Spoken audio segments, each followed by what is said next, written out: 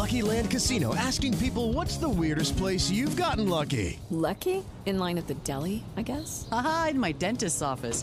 More than once, actually. Do I have to say? Yes, you do. In the car before my kids' PTA meeting. Really? Yes. Excuse me, what's the weirdest place you've gotten lucky? I never win and tell. Well, there you have it. You can get lucky anywhere, playing at LuckyLandSlots.com. Play for free right now. Are you feeling lucky? No purchase necessary. Void where prohibited by law. 18+. Terms and conditions apply. See website for details.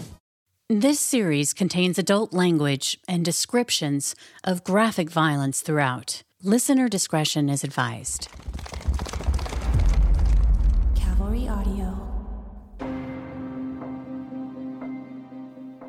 I'm Carolyn Osorio, and this is my new podcast, The Murder Chronicles.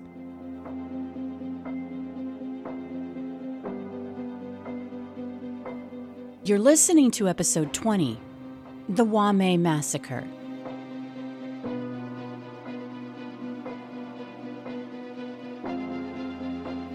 In its heyday in the 1920s, the Louisa Hotel off the bustling main King Street in Chinatown near downtown Seattle was a place where all peoples gathered to have fun. Inside the Louisa Hotel was a speakeasy called the Blue Heaven, and it was a sanctuary during Prohibition. After Prohibition ended, the Blue Heaven continued through the 1950s. But in the basement of the Louisa Hotel, the Wame was created. Tucked away, the secret Wame Club was an elegant and sexy place to enjoy a night on the town. For those in the know who wanted to be seen and have fun, dancing and partying the night away, the curved bar was always stocked, and the mahjong and paigao tables were flush with people and money. All were welcome. The only rub was that gambling was illegal. The English translation of Wame is beautiful China. But in the 1970s, the Wame wasn't as flush as it once had been, and by the 1980s, it had lost its cachet and glamour. But it was still a high-stakes, illegal gambling den, and it was a place where local restaurant workers and owners came to unwind after a long day of work. Food was cooked to order: sweet barbecued pork, noodles, steaming soup, dumplings, and good luck oranges that are believed to bring a sweet and long life. But on that night, February 18th, 1983, the Wame Club would be at the center of the largest investigation in Seattle's history. This was at the very beginning of cable television. And so Channel 7, I believe, put a camera up on the entrance to the Wame and basically ran that footage for hours, watching detectives and the ME and all the people going and coming and eventually hauling the body out. And 4 decades later, the grief and sense of loss will never be erased. Well, they have a unique culture, let's put it this way. There's a lot of things that bring good luck. There's a lot of things that you won't do at all. And by the way, I might add, as a rule, to this day, you will never see an older Chinese person in this alley. They won't go down here. Everybody knows what happened down here. But prior to that, that place had been padlocked. And the padlock you used to see was the original one the detectives put on a long time ago. I met retired Seattle Police Detective Sergeant Joe Sanford at a coffee shop one day. My name is Joe Sanford. I'm a retired Seattle Police Detective Sergeant. And on the Wame Massacre, I was the sergeant in charge of the investigative unit. We were there to talk about his work on the Wame Massacre investigation that happened so many years ago. Back then, the Wame was located in Chinatown. But today, for clarity's sake, Chinatown is now referred to as the International District or the International District Chinatown. Detective Sanford says he will never forget the call that he received in the early morning hours of February 18th, 1983. He was next up as the homicide detective on night duty. In the middle of the night, my wife woke me up. I didn't hear the phone ring. She woke me up and said, police radio wants to talk to you. When radio got on, they advised me that they had multiple victims down at South King Street and Maynard Avenue South, that it was at the Wame Club. On that call, Detective Sanford was told that the chief of police was on his way to the Wame Club, and he was asked to call in other homicide units, which he did. He suggested that I call out extra help. So at that time I did call Sergeant Cameron and told him that the Wame Club had multiple victims down. Well, he hung up on me. He thought I was messing with him because the Wame Club is kind of in an area where not many people talk about it. The detective thought the call was a joke because it was well known by the 1980s that the Wame Club kept a low profile. They didn't want attention. They had a reputation for serving stiff drinks and food after hours. When I first came on the department, I heard about the Wame Club. Some of the late-night policemen used to stop there and have a drink on their way home. It was a gathering place of most of the Chinese restaurant owners, cooks, and people that worked extremely long hours, and they would go down there to relax after work. And here's where it gets a little sticky. The Wame Club was well known for its illegal gambling, an open secret within the city. The policy was to turn a blind eye. Well, the gambling is kind of like in the back room of a club, not like it is in Las Vegas, but it is an area where they gamble on different Chinese games, mahjong, and other games. Primarily only Chinese participate in the games. No policemen participated in the games. It was obviously 100% Chinese and primarily Chinese restaurant owners or visitors from other cities that may come to Seattle and of Chinese descent, and they would participate in the gambling. It was illegal gambling. It was tolerated by the city. It was well known that a lot of politicians received generous donations from the Chinese community. But according to Detective Melton, who worked alongside Detective Sergeant Sanford on the Wame investigation, you can't eradicate illegal gambling, and the Wame wasn't the only club that got a free pass. As a young patrol officer, I had been taken in there by an older patrol officer, and it was basically a Chinese gambling operation. Had a complete bar, but then you went past the bar and turned right, and you were in a room that was just all round tables for cards. And what year was this when you were on patrol? 1968, 69. Gambling is so, obviously it's illegal now, it's very common, it's just not a big deal. What was it like back then? At that time, there was a toleration policy in King County, and you go into a tavern or a restaurant, and they had what were called pinball machines, and you'd put in either nickels or dimes and win games, and the proprietors would pay off on those games, which was illegal, but it was tolerated. Everybody knew it, and if you talk to the business owners, they basically made enough off of those machines to pay their rent. So it wasn't like it was a big deal, but it was going on, and people accepted it. And in what we called then Chinatown, the international district, everybody knew the Asians all gambled. And so there were different gambling places around Chinatown. And so it was just kind of tolerated because it wasn't... It was just kind of a cultural thing, and nobody really took it too seriously. Occasionally, the vice unit would make a raid on one of the gambling dens, and it was usually because somebody had complained, but it was just accepted. The Wame was legendary for having the highest gambling pots. The gambling there at times was very high stakes. High rollers would come from other towns as far away as Texas. San Francisco had people that came up quite often to participate in high stakes gambling, and supposedly the pots would run $75,000 to $100,000. So that brought people from all around the distant cities that happened to be high roller gamblers. For context, $80,000 in 1983 would be worth about $238,000 today. With money like that, the Wame had to have tight security to protect their patrons and all that money.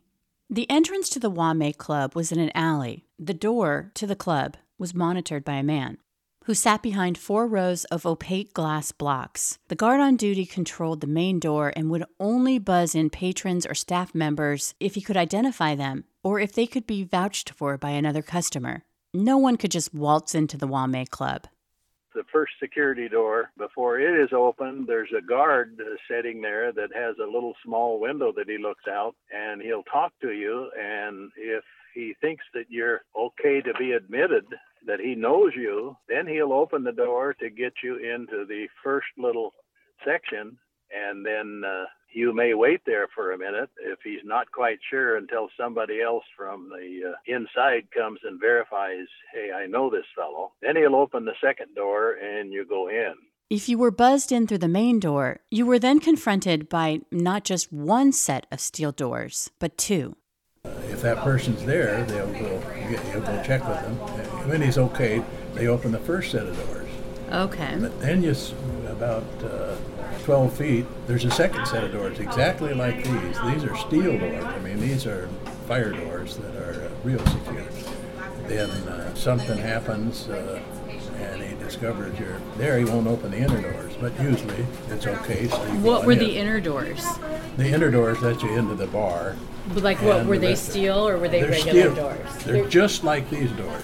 Really? Yeah, they're the same. Another set Of thick steel doors. There's no way you're going to kick the door down. If you were going in on a police raid or something, you'd have to have a lot of power to break through either door. The security was foolproof, but there was one flaw. The owners of the club and their employees never envisioned a situation where trusted patrons would game the system by robbing the Wame and killing any witnesses that would be left behind. When Detective Sanford arrived at the Wame after 1 a.m., there wasn't a security guard at the door. He easily slipped past the 2 metal doors down inside into the club. As I entered the club, there's a landing. It's on the same level as it's a real fancy-looking bar, a shiny bar, a big bar with mirrors on it, and that was to my left. To my right, there was a view of the lower restaurant area. That's where the gambling occurred. It's about 2 steps down or maybe a foot lower than the scene I was on. I could hardly believe what I was looking at, Even though I was the only one there, it was eerily quiet.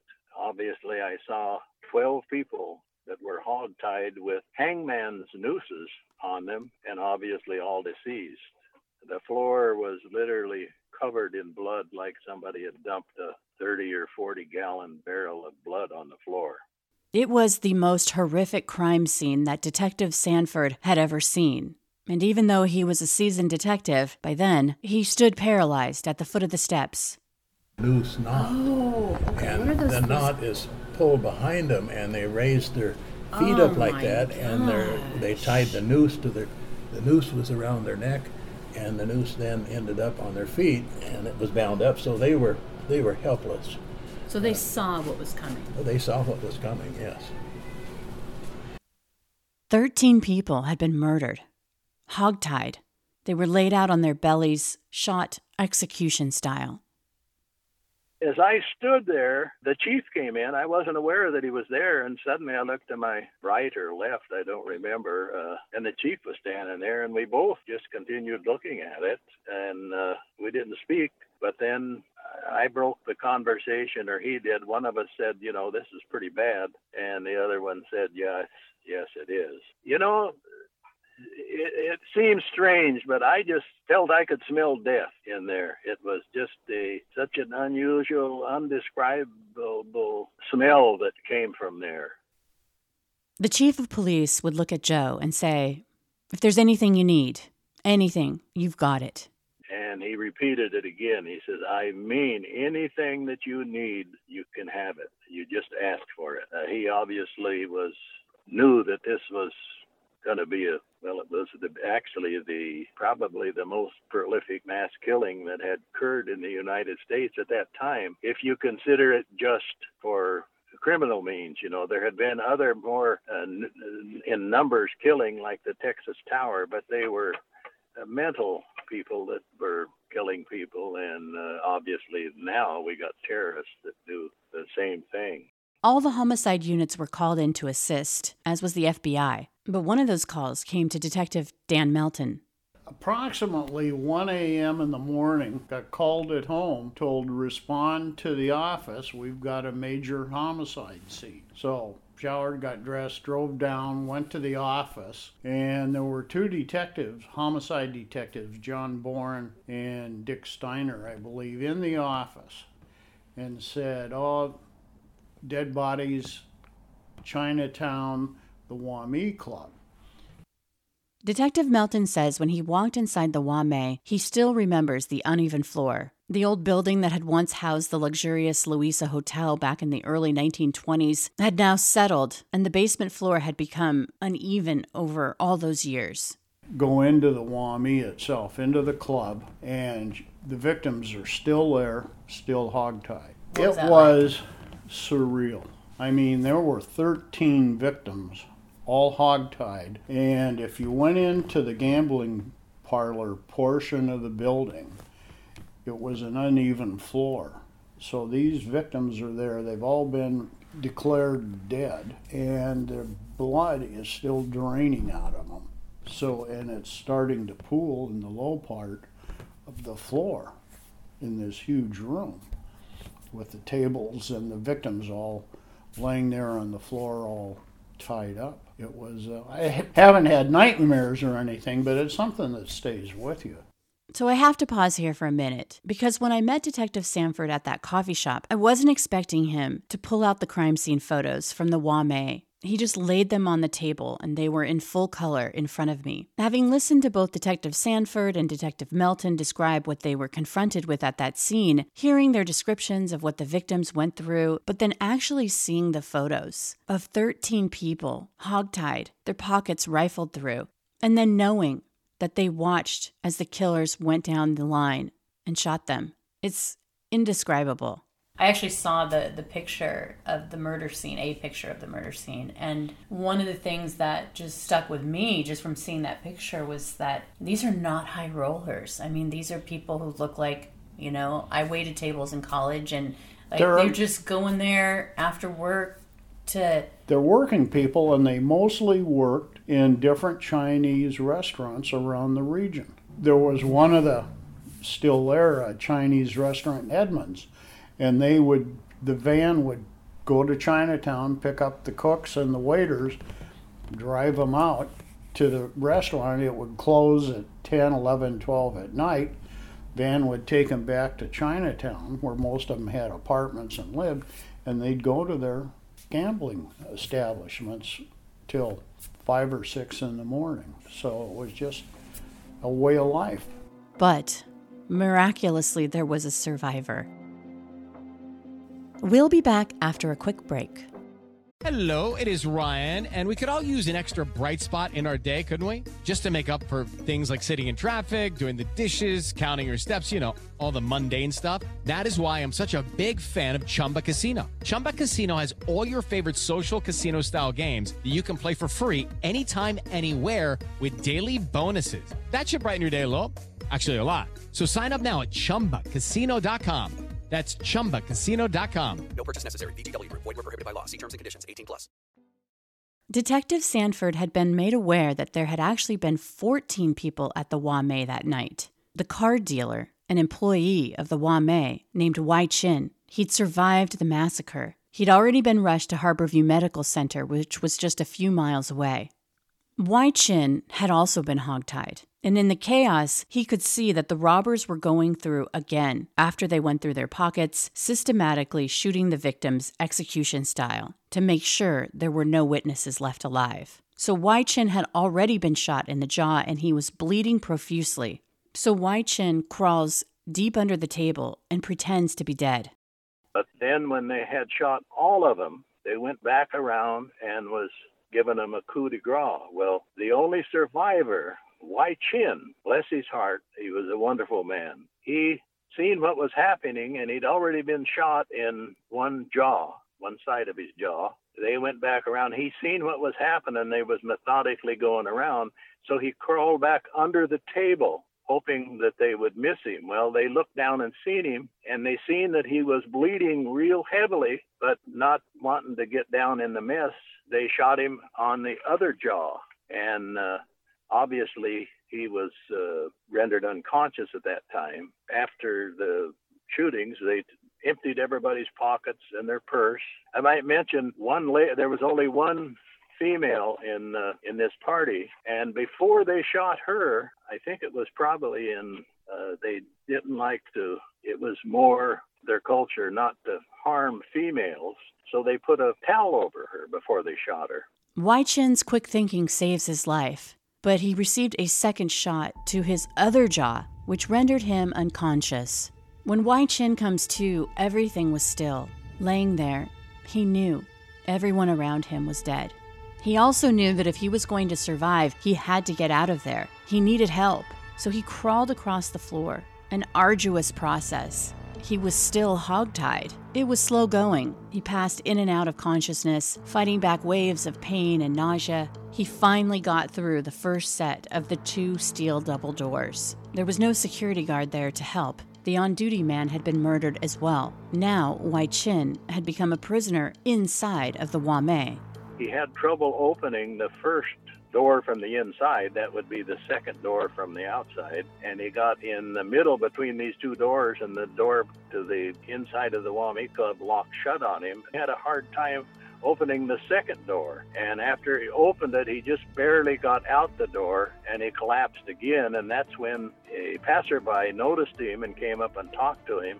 And that's when the police department got the call. Wai Chin was able to tell them that everybody was dead inside.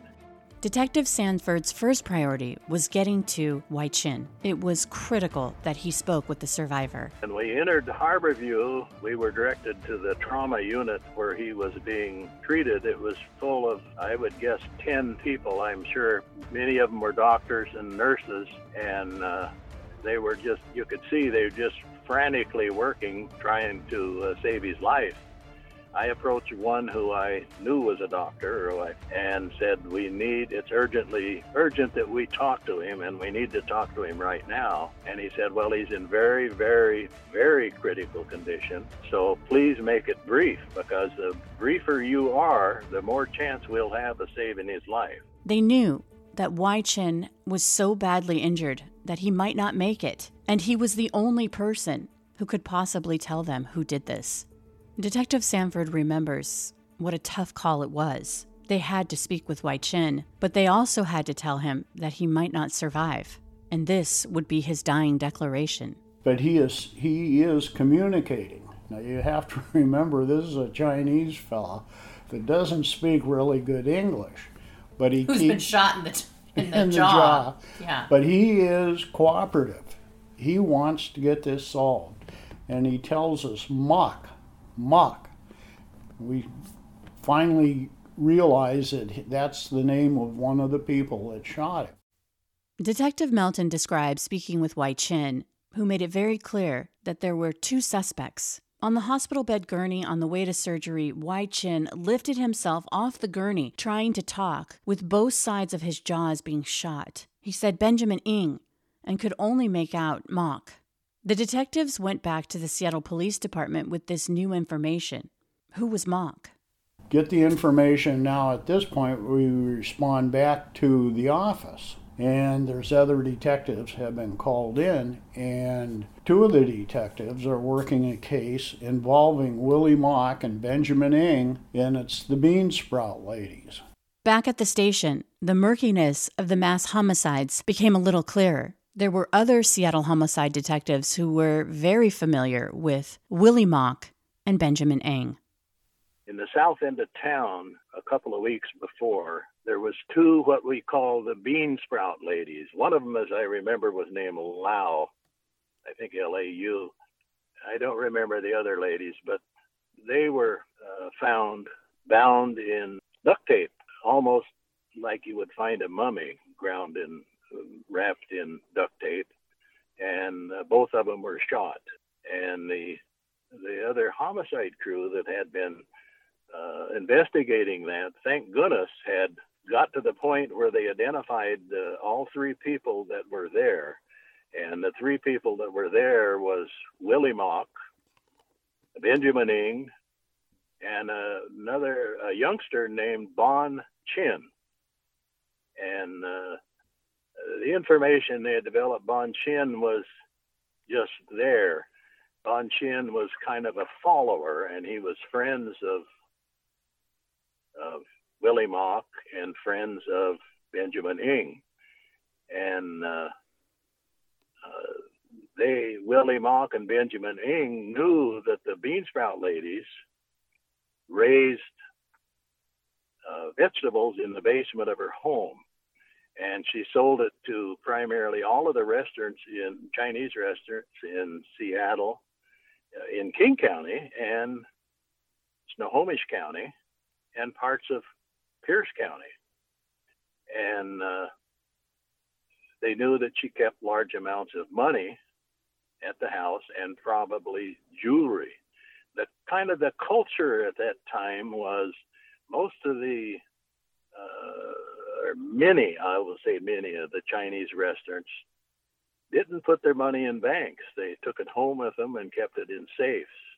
And, you know, most of the Chinese employees knew this because they were longtime employees. And obviously Benjamin Ng and Willie Mock knew this. They knew that these ladies would have quite a bit of money and they wanted to rob them. If you found out that they killed the bean sprout ladies, why weren't they apprehended before they... They were in the very process. I'm sure that the arrest would have been imminent at that time, but it hadn't occurred at that time. Willie Mock and Benjamin Ng had a long history of targeting the Chinese community. They knew that many Chinese business owners didn't trust banks, and so they kept their money at home. This distrust of financial institutions, especially recently arrived immigrants and older Chinese immigrants who remembered China's Cultural Revolution when the communist government seized all bank assets. Between that and the language barrier, it felt safer to not hand over their hard-earned money to banks, which made them vulnerable to robbery. Successful restaurant owners especially became natural targets. When word would spread by employees who were able to calculate how much money they were making, as was the case with Bon Chin. Willie and Benji asked him as their friend, he was a follower, he said, we'd like to watch some Chinese movies. And they knew that the Bean Sprout ladies had a big library of Chinese movies. And that was one of the few places where they could go and get Chinese movies and watch them. Well, Bon Chin said, I'll take you there, but you can't come in. These ladies don't like you. One of the ladies actually raised Bon Chin when he came over from Hong Kong, raised him from a child up and was considered kind of, he called her grandma. And he says, Grandma won't let you in. And, but if you stay in the car, I'll get the movies. So they went out there. Bon Chin was afraid of Willie Mock, afraid that he'd shoot him because he had talked about and he knew about some of these other killings. And so when they went out and knocked on the door, through the intercom, Grandma said, come on in. And so he started in. Well, Benjamin Ng had slipped up nearby and forced the door behind him before he could close it, and so he went inside. And Bon Chin had no choice then but to ask for the movies and so on. And while he was asking for the movies, the mother or the ladies there, I forget which one, produced them for him. About that time, there was the doorbell rang, and Benjamin Ng went and opened the door and let Willie Mock in. Well, at that time, then Bon Chin was helpless. There's nothing he could do. And shortly thereafter, after they forced the ladies to, I believe, open the safe and gather the money and jewelry, they bound them up with duct tape and killed them both. After the Bean Sprout ladies were murdered, Willie Mock threatened Bon Chin, saying if he told anyone, he would kill him and his family. According to Detective Sanford, the investigators working the Bean Sprout ladies' murders were just days away from getting arrest warrants for Willie Mock and Benjamin Ng when the Wame Massacre occurred. We were just getting into the Bean Sprout ladies' case because a couple other detectives handled it. They were two very competent detectives, too, and they were just about, if it had happened a day later, I'm sure Willie Mock would have been in jail and maybe this would have never happened. Investigators dug even deeper into their past, revealing a long list of burglaries and another murder they were suspected of being involved in. Willie Mock and Benjamin Ng had broken into the house of a person that they knew had a lot of money, and they stole their huge safe. Once they were at a secure location, they broke into it and took the money, but then they had to get rid of that safe. So they loaded it into a vehicle and drove to Lake Washington. Using a dolly, they rolled it onto a dock and then dumped it into the lake. A daily jogger in the area watched these young men as they dumped the safe into the lake.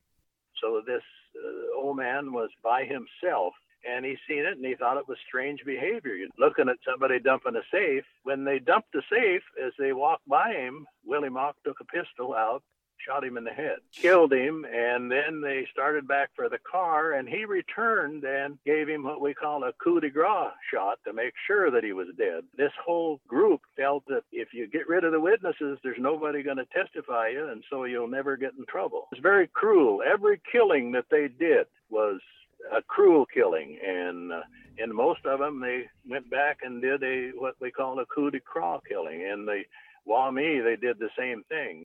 Armed with this new information about two potential suspects in the Wamee Massacre, Willie Mock and Benjamin Ng, two teams descended on their homes separately at the exact same time. So that's where we focus now on who we're after. So then we get Mock's address. He's living with his family. And half of us go to Mock's address, and half of us go to Benjamin Ng's address. And he, at that point, was living with a girl and her family. So my partner and I, with Joe Sanford, respond to Mock's family house 3, 4 in the morning. We're pounding on the door, and we go. Where's Willie? So it happened really fast that you guys got a suspect. Yes. So this is happening in real time, really fast. Like, you go to the hospital, like, the murders happened at like 1 o'clock in the morning, and you're already at a suspect's house at 4 o'clock in the morning. Yes. Wow. Detective Sanford. You know, his elderly parents were nice people, and you know they didn't know what was going on, and this Willie Mock was actually at another location. After the Wamee Massacre, Willie Mock stuck around at home only long enough to leave some money and then took off again to a bowling alley. We got the search warrant, went in, searched the bedroom, found the money, found an empty holster, quite a bit of marijuana. That was about it. And then we're packaging stuff up to take it to evidence. And it's about 9 a.m. and the phone rings. And one of the other detectives that was there picks it up and answers it, and it's Willie. And he hands me the phone. He says, "It's Willie. You got to talk to him." So I get Willie on the other end, and I can hear, at the time, he's in a bowling alley, because you can hear the pin machines and that falling. And I talk him into coming back to the house. What do you say to him? Just tell him your parents are here, the police are here, your parents, your family are really upset. They need to talk to you. We'd like to talk to you. You should get over here. Did you mention Wamee at all in that conversation? Not at all. Not at all. Why? Did you not want him to know? I didn't want to get him upset. Set him off. You know, we know what you're up to. It was just, we want to talk to you. There's been some situations here involving I'm not sure if I said anything about the Bean Sprout ladies. I just said there's a lot of police here, and they're going to stay here until you come back. And so he has a friend of his drive him back to the house, at which point he gets out of the car and we got him. He had to have known, like, if you're there early in the morning, I don't know, what do you think his state of mind was? You know, I don't know. He came in. I wouldn't have. Well, that's what I'm saying. You know, but at this point it's like 9 or 10, so he may think this is just a regular day at the office for these cops. So he's already gotten away with the homicides. He thinks he's gotten away with them with the Bean Sprout ladies. And there was another shooting involving a jogger on Lake Washington on the boulevard. So he's, And you guys the have Wild already West. connected all the dots with Joe told me about the jogger who saw them dump the safe, and they just killed him because they wanted to get rid of witnesses. My impression, my feeling on the Wame case itself is this was the most thoroughly investigated homicide in Seattle history. Every rumor, every lead, every clue was thoroughly investigated. If we got a rumor, we'd trace it back to where it started, take statements from people, and the Chinese community was totally cooperative. I mean, when we came in, identified ourselves, they knew who we were, and they answered questions. So we just ran down every possible lead or rumor. Meantime, as detectives are collecting Willie Mock and Benjamin Eng has been roused out of bed and taken into custody, images of the Wame Club were plastered all over the news with wall-to-wall coverage in what would become the largest investigation in Seattle's history. More Murder Chronicles after the break. It shocked the community. It really shocked the community. It shocked the area. Within the next couple of days, I had calls from Interpol. I had calls from China. I had calls from San Francisco a lot because San Francisco had a lot of the same type of activity going on. We eventually went to San Francisco and talked with some police officials down there, but we couldn't find any links from the Seattle group to any other group. We were Interpol and the other units that were calling thought that they might be part of some gangs in San Francisco, and some of the other cities had gang problems, real bad people. But they were very willing to help us, but we didn't need their help because we could find no connection to any other gangs. It was just a local two little punks in Seattle that started this thing, and for the prior couple of years were doing all kinds of criminal activities, and none of their followers would tell anybody. At the police station, Willie Mock and Benjamin Eng were taken into separate rooms and interviewed. What were these guys like? Very calm. They weren't agitated. They were answering questions, just not upset at all. I think they really thought they were going to get away with it. They'd already committed 3 homicides and hadn't been called to task on those.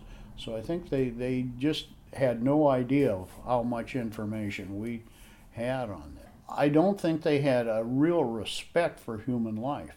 It just was, they took care of their own needs first, and everything else was just secondary. So if somebody got in your way, you had a gun, you didn't like them, you just shoot them.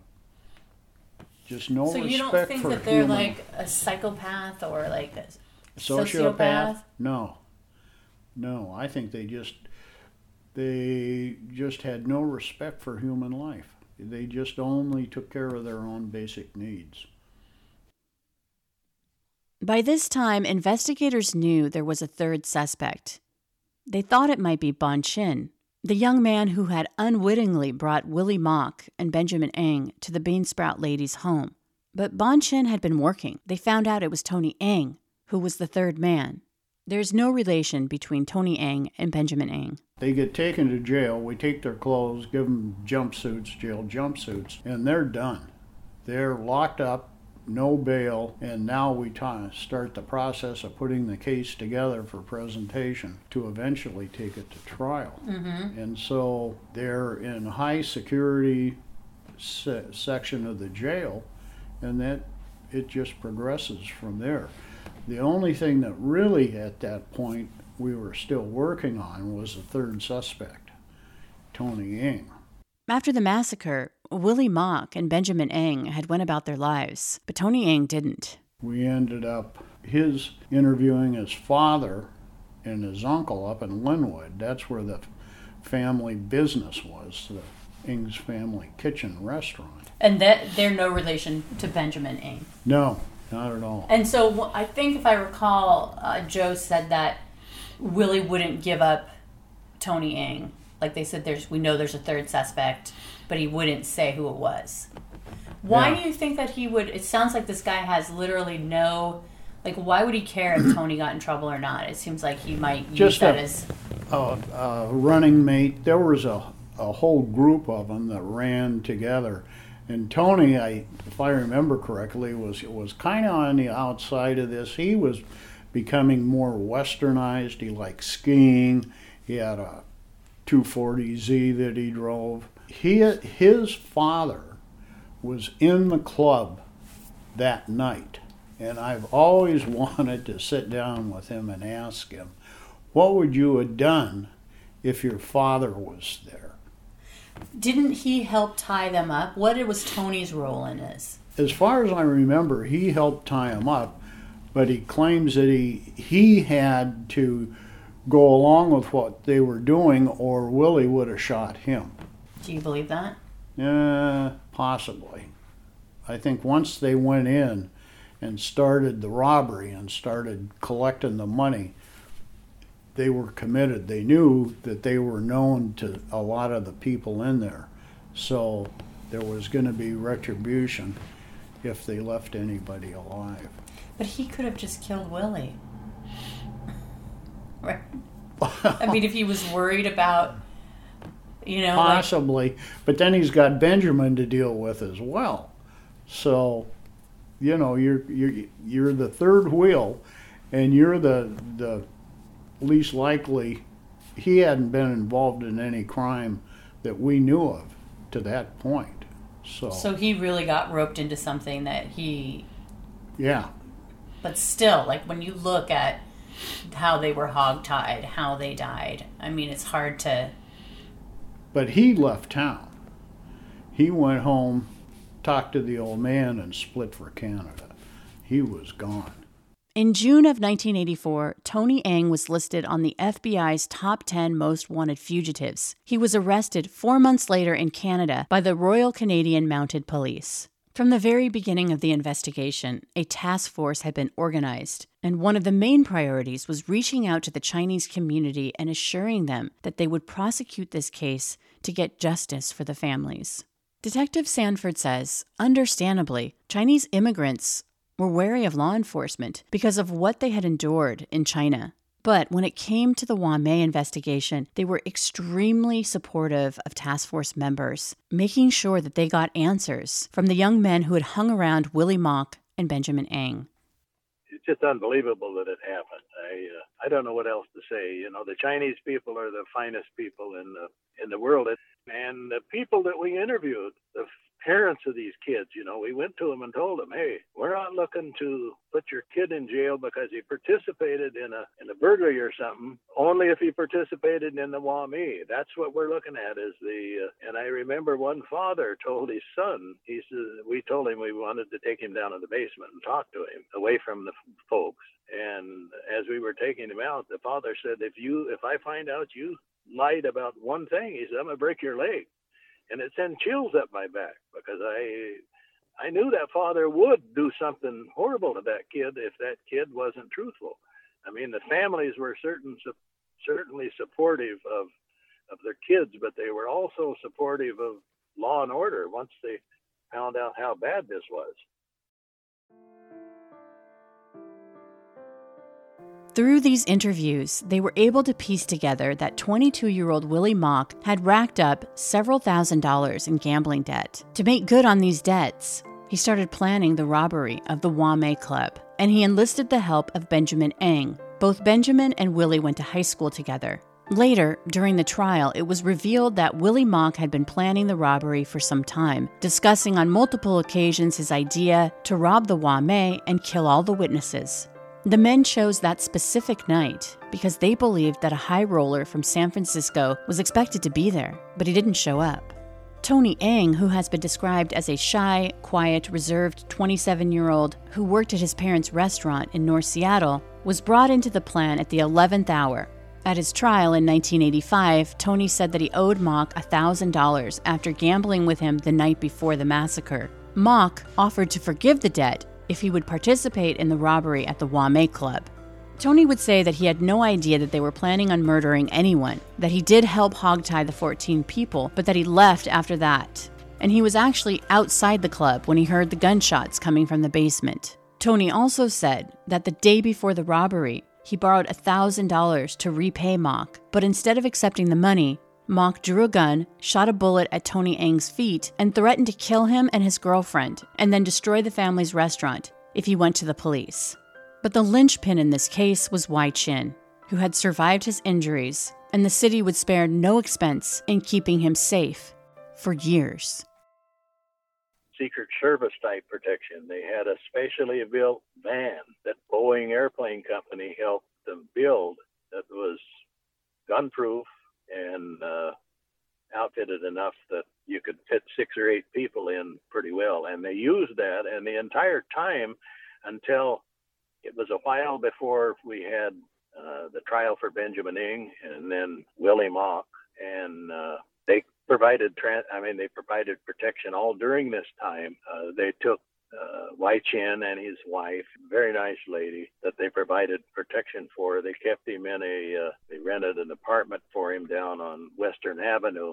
And so they rented him a suite of rooms, and then the detectives had the room right straight across from him, and they rented that and kept it. They took him, if you're going to keep a guy for a year and a half to 2 years, you're going to have him do things. You have to go shopping with him. You have to take him out to they took him to the racetrack, Long Acres, regularly. He loved horse racing. They took him fishing in eastern Washington.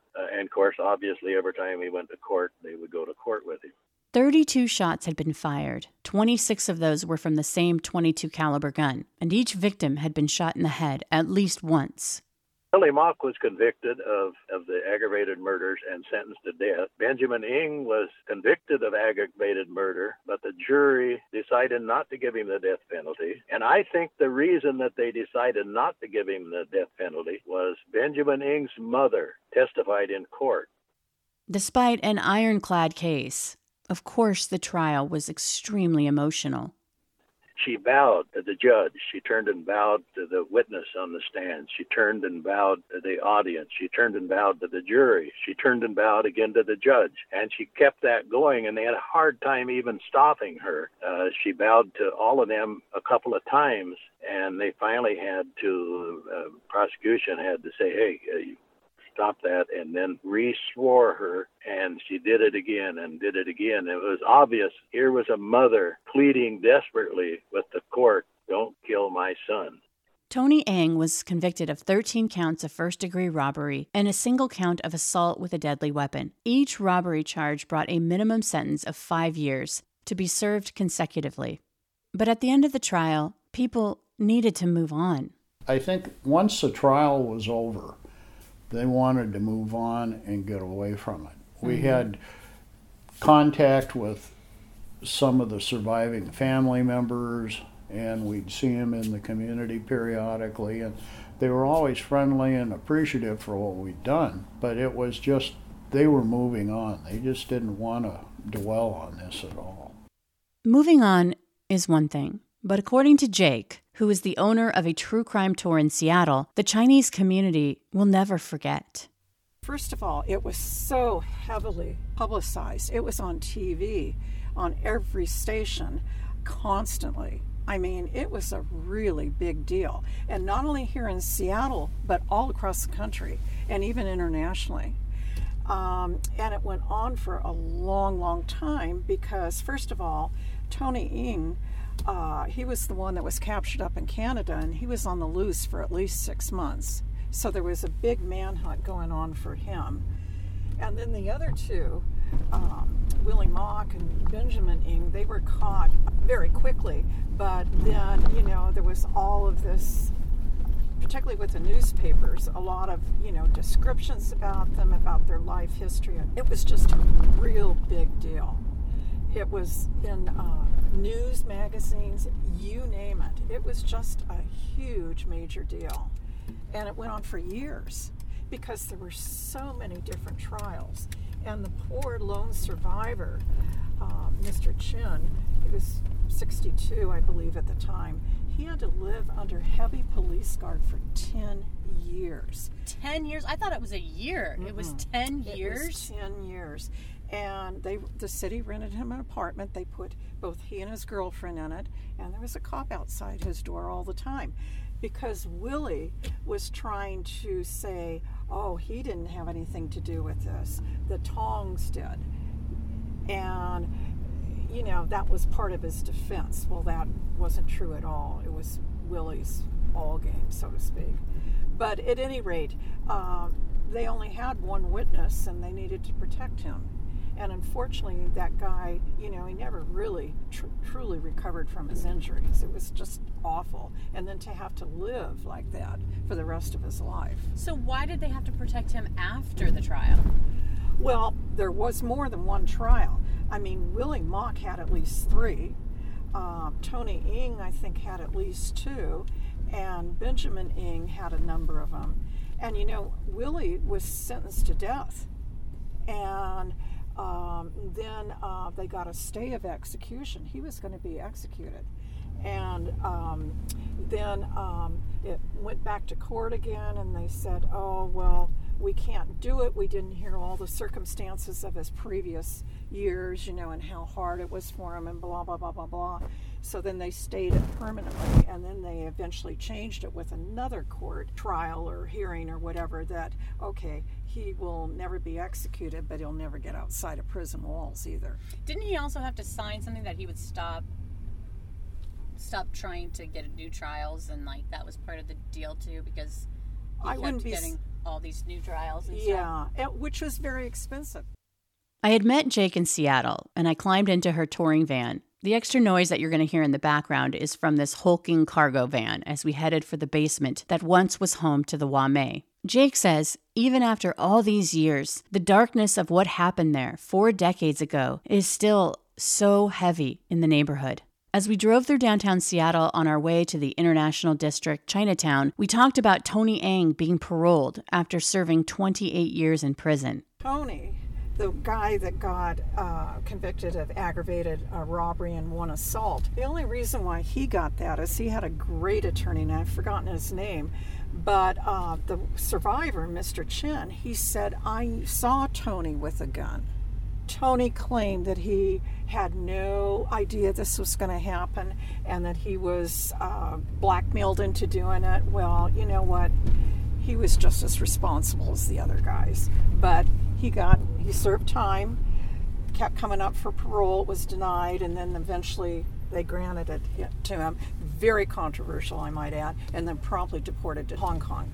From her perspective, Jake shed some light into the robbery so many years later. I was never able to get a number from the detectives about exactly how much money was taken from the robbery. But at the time of this massacre, not so much anymore. It was just a place where people, you know, business people could go and relax after working hard all day.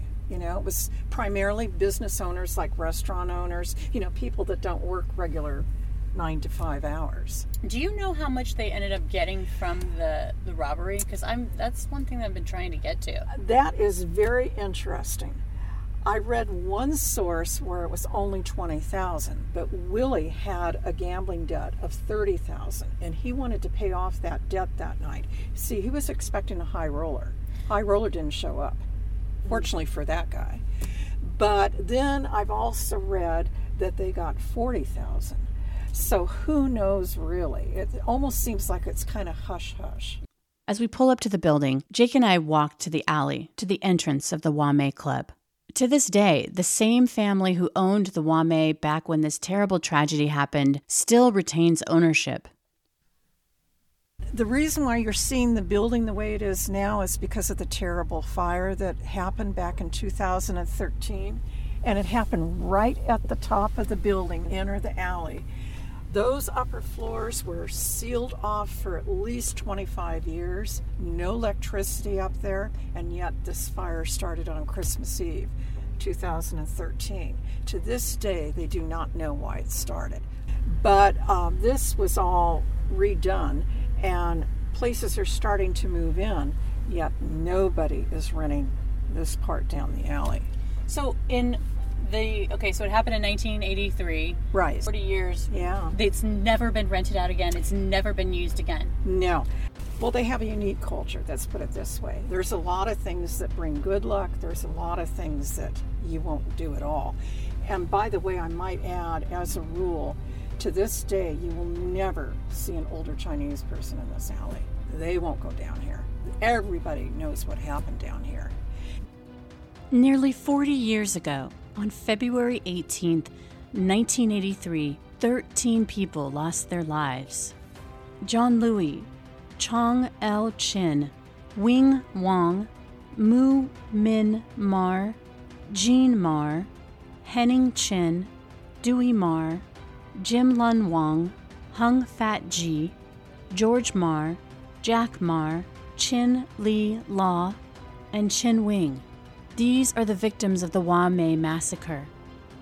What happened at the Wamei Club would forever change the community, and yet the International District Chinatown isn't defined by it.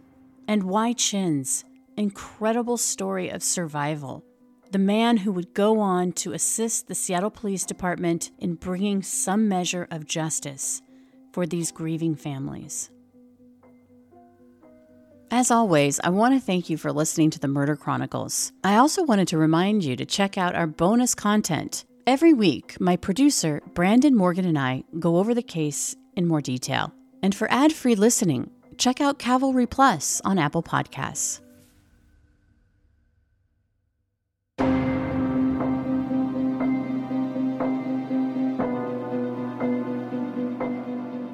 The Murder Chronicles is a Cavalry audio production recorded live in the beautiful Pacific Northwest. We're produced by Brandon Morgan and myself. Our executive producers are Dana Brunetti and Keegan Rosenberger. Josh Windish edited and mixed this episode. Music by Soundstripe. For Cavalry Audio, I'm Carolyn Osorio, your writer and host. Thanks for listening.